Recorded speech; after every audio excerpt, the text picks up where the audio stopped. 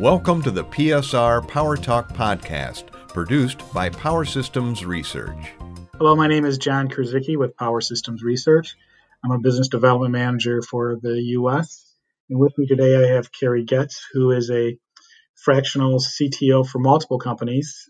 She's been in the business for many years. She was also voted as being one of the most influential women in the tech industry in 2020. Today, we're going to talk about the Internet of Things and its impact on smart cities, smart community, and industry, and love to get her viewpoint on where she sees the market going. So, Carrie, thanks for joining us. Just let's start the conversation of, what are you seeing in the next few years, and what are some of your visions with smart city and some of the IoT technology? Well, hey, John, thanks for having me to start. So IoT to me is, first off, I hate the acronym. I'm the first to tell everybody I hate the acronym because it says absolutely nothing and you can make it say anything that you want. But I think that when we talk about the Internet of Things, we have barely scratched the surface of where that's going to go. And there's this guy named Parkinson. He had two laws for the computing industry. One was for storage and the other was for bandwidth. And pretty much both of them say if you put it out there, they're going to fill them up. And I think we're kind of at that point with IoT where as more and more technology comes alive through that's automated by sensors and artificial intelligence and machine-to-machine learning, that we have no idea where all this can go. I mean, we're barely scratching the surface, and this could be all kind of things. So you're seeing these sensors for smart water meters and smart power meters, and that gets coupled with leak detection in somebody's house. And then from, a smart city perspective, we can use it for security and finding adverse events like gunshots and, having that control where the cameras zoom in and follow the noise, and precision agriculture and how we're raising crops, figuring out the best water amount to put in the soil that won't deplete certain nutrients, and, the best day to make that water happen. And maybe it's not the same for the whole field. Maybe part of the field works differently than other parts of the field. And so it really allows us to get granular with some of the things we've been doing from an industry perspective and automation. I think, robotics and what's happening with Industry 4.0 is great. I think it's a great way for rural healthcare and people in the middle of nowhere to get access to healthcare. There's a little device now. I'm sure you've seen the commercials. You can stick it on your iPhone and give yourself a medical grade EKG on the spot sitting at your desk. So, I think a lot of these technologies, we just scratched the surface of where we can go with this stuff. So, there's a lot of data, there's a lot of information floating, and every day we're hearing about new technology invading our cities and our communities. So, one question is, where does all this data go? How's it managed? Yeah, so that's a big one. So there's different places you can push data, right? So some data doesn't need to be stored. A good example, if you go to the grocery store and you buy 400 items, the credit card company that you charge that to doesn't care what 400 items you bought. All they care about is that a transaction happened. Here's the approval code. Here's a card you're using. That's all that gets pushed. But if you think about it from the grocery store perspective, they want all of that information. They want to know everything that you bought. They, down to the granular, not just for inventory, but sort of trends for the store. So they'll trend that. They'll use your zip code to figure out the buying trends of people in those zip codes and, different things to restock or maybe new products to bring on. So all of those are examples of that data being kind of all over the place, right? The corporate entity, if it's a multi-site grocery store, probably just wants the result sets. They don't need to know what time of day you bought or other things that might give information to other insights. And so all of those are places for data to go. So it can either be stored at the grocery store, right? Or at an enterprise level in the city for a smart city where the city controls the data center. It can also be at the edge. And at the edge, that can be a smaller data center, say, sub 1 megawatt or somewhere in that range.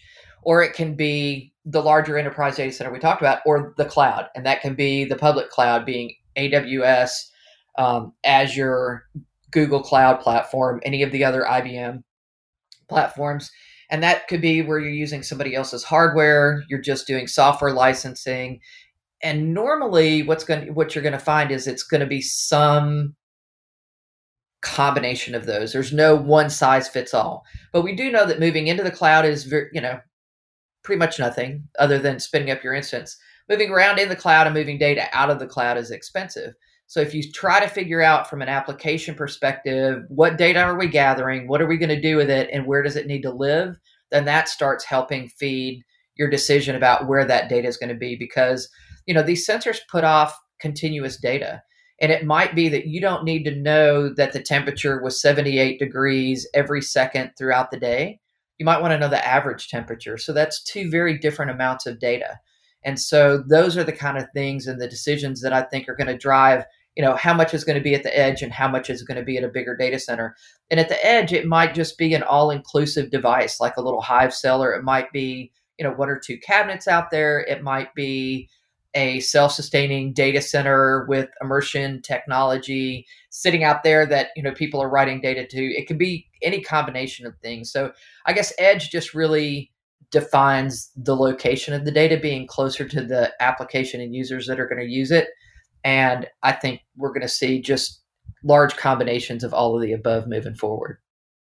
So give me just a little more of a, I certainly understand what the cloud is, but can you kind of just give me a little more definition around edge computing, and why is that important?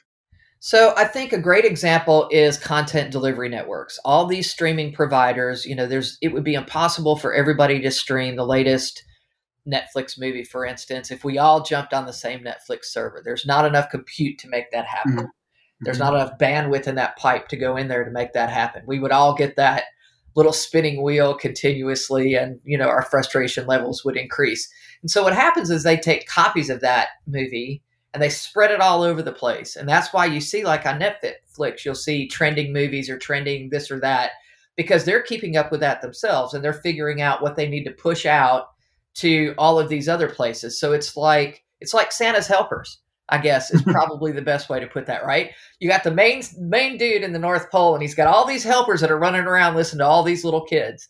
And so it's very close to the same kind of theory, right? As we have this data all over the place, we want to process what we need to at that location, and then, the rest goes somewhere else. Police cameras are a great example of that, right? You want to know when that policeman has had an interaction, but there's a lot of data that's captured during the day that means nothing.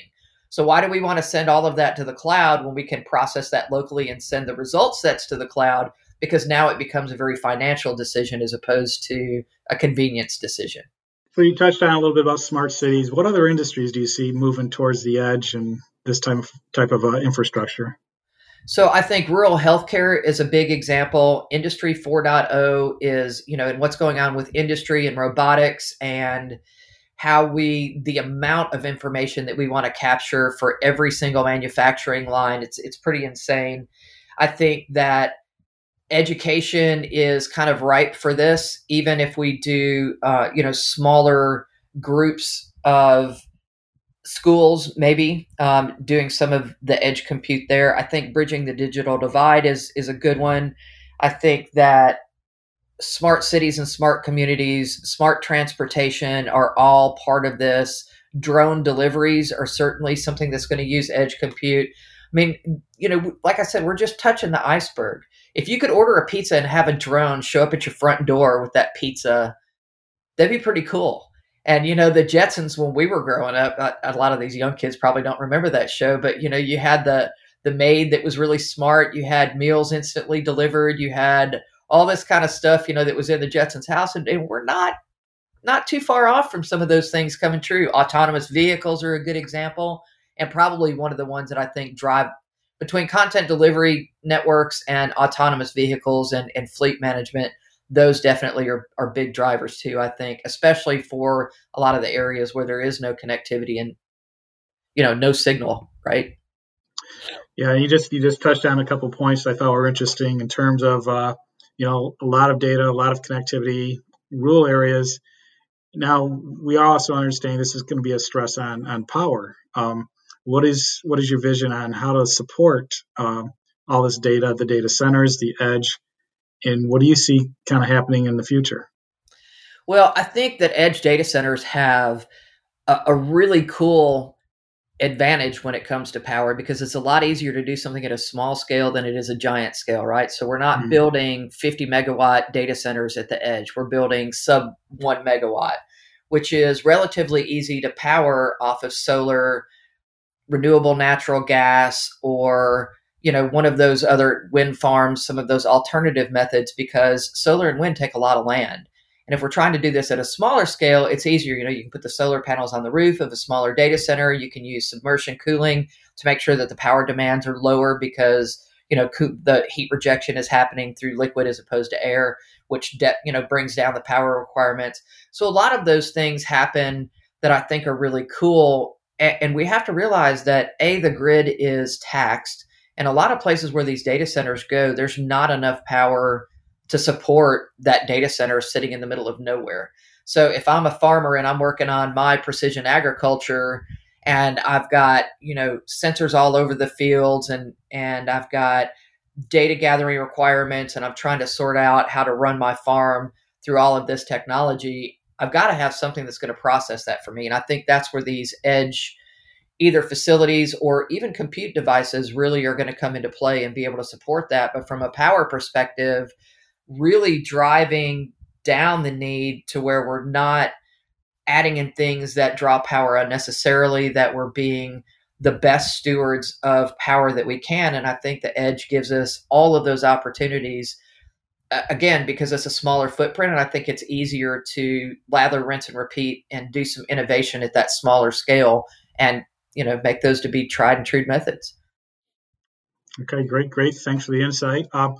As we move along with the series, this is the first series of hopefully many, but we're going to take an opportunity to address smart cities. We're also going to have some conversation around agriculture, smart manufacturing, smart healthcare, as we roll up these podcasts. Now, to finish off this podcast, you had mentioned digital divide. I thought that was really interesting. Can you give us what's your viewpoint of the digital divide and how edge compute could help or could actually close the gap?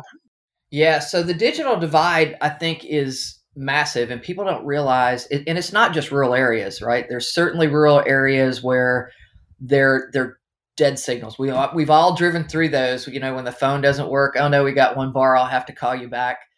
That's the digital divide. And not just there, but even places where there may be internet, but it's insufficient to support things like streaming and actual internet use. So people having true broadband connections. And I think COVID really brought to light how big the digital divide is. And it certainly made it worse because a lot of people lost their internet plans. If they're not working, they can't pay for their internet plans. So what used to be 1 in 10 households, now they estimate to be closer to 1 in 4 households in the U.S. is living in a digital divide, which is pretty crazy. And that's people that don't have access to reliable broadband. And I think, too, we sort of highlighted how the oversubscription model of a lot of these providers is woefully negligent when everybody all of a sudden works at home. And so not just in the U.S., but if you get outside the U.S., the digital divide is pretty massive. There's entire countries that have maybe 4 internet cafes sitting in cities that you go to and nothing outside of the main populace of a city. And so being able to bring this, we've gotten to the point, I think, with internet and information that this is really kind of a human right. Everybody should have access to be able to learn new things, and everybody should have access to be able to schedule critical appointments and those deals. And so I think edge, as we start building out the edge, that gives us this huge opportunity because all of those edge data centers are going to be connected back to the internet. And all of these edge devices are going to be connected back. And as we start opening these up, which I think is absolutely going to happen, then we start healing some of this digital divide and people have access that didn't have access before. Microsoft is doing a big push right now, putting containerized data centers out in the middle of nowhere with satellite communications going back. There's a lot of ways for the bits to get from point A to point B. But certainly this digital divide is massive. I think that it changes the way people work. I think it changes the way that people go to school and learn, and just the quality of life across the board. And my favorite part of tech has always been tech for good. And tech always figures out a way to solve its own problems, although sometimes I think we solve other industries' problems before we solve our own. But certainly having that digital divide and people just having access to those resources is going to be huge. And we saw this in COVID. We saw what happened when churches were having to turn up Wi-Fi in their parking lot because there was communities that didn't have internet, but all these kids were expected to learn on the internet. And so all of those, I think it was kind of a really good shakeup as far as bringing attention to the fact that not everybody has those pretty basic services. Thank you for the insight, Carrie. That was a great overview of the digital divide. That's going to conclude our podcast for today, but I would just want to send out a reminder that we are going to be addressing, again, smart cities, Industry 4.0, smart ag, and some other industries as we continue with the podcast series. Carrie, again, thank you for your time. I really appreciate your insight, and have a great rest of your day. Yeah, thanks, John. Have a good one. To read a transcript of this podcast, visit the PSR website at powersys.com and click on the podcast archive. Thank you for joining the PSR Power Talk podcast. This podcast will be available on demand. Search for PSR Power Talk in your podcast app or Google Power Systems Research to sign up today.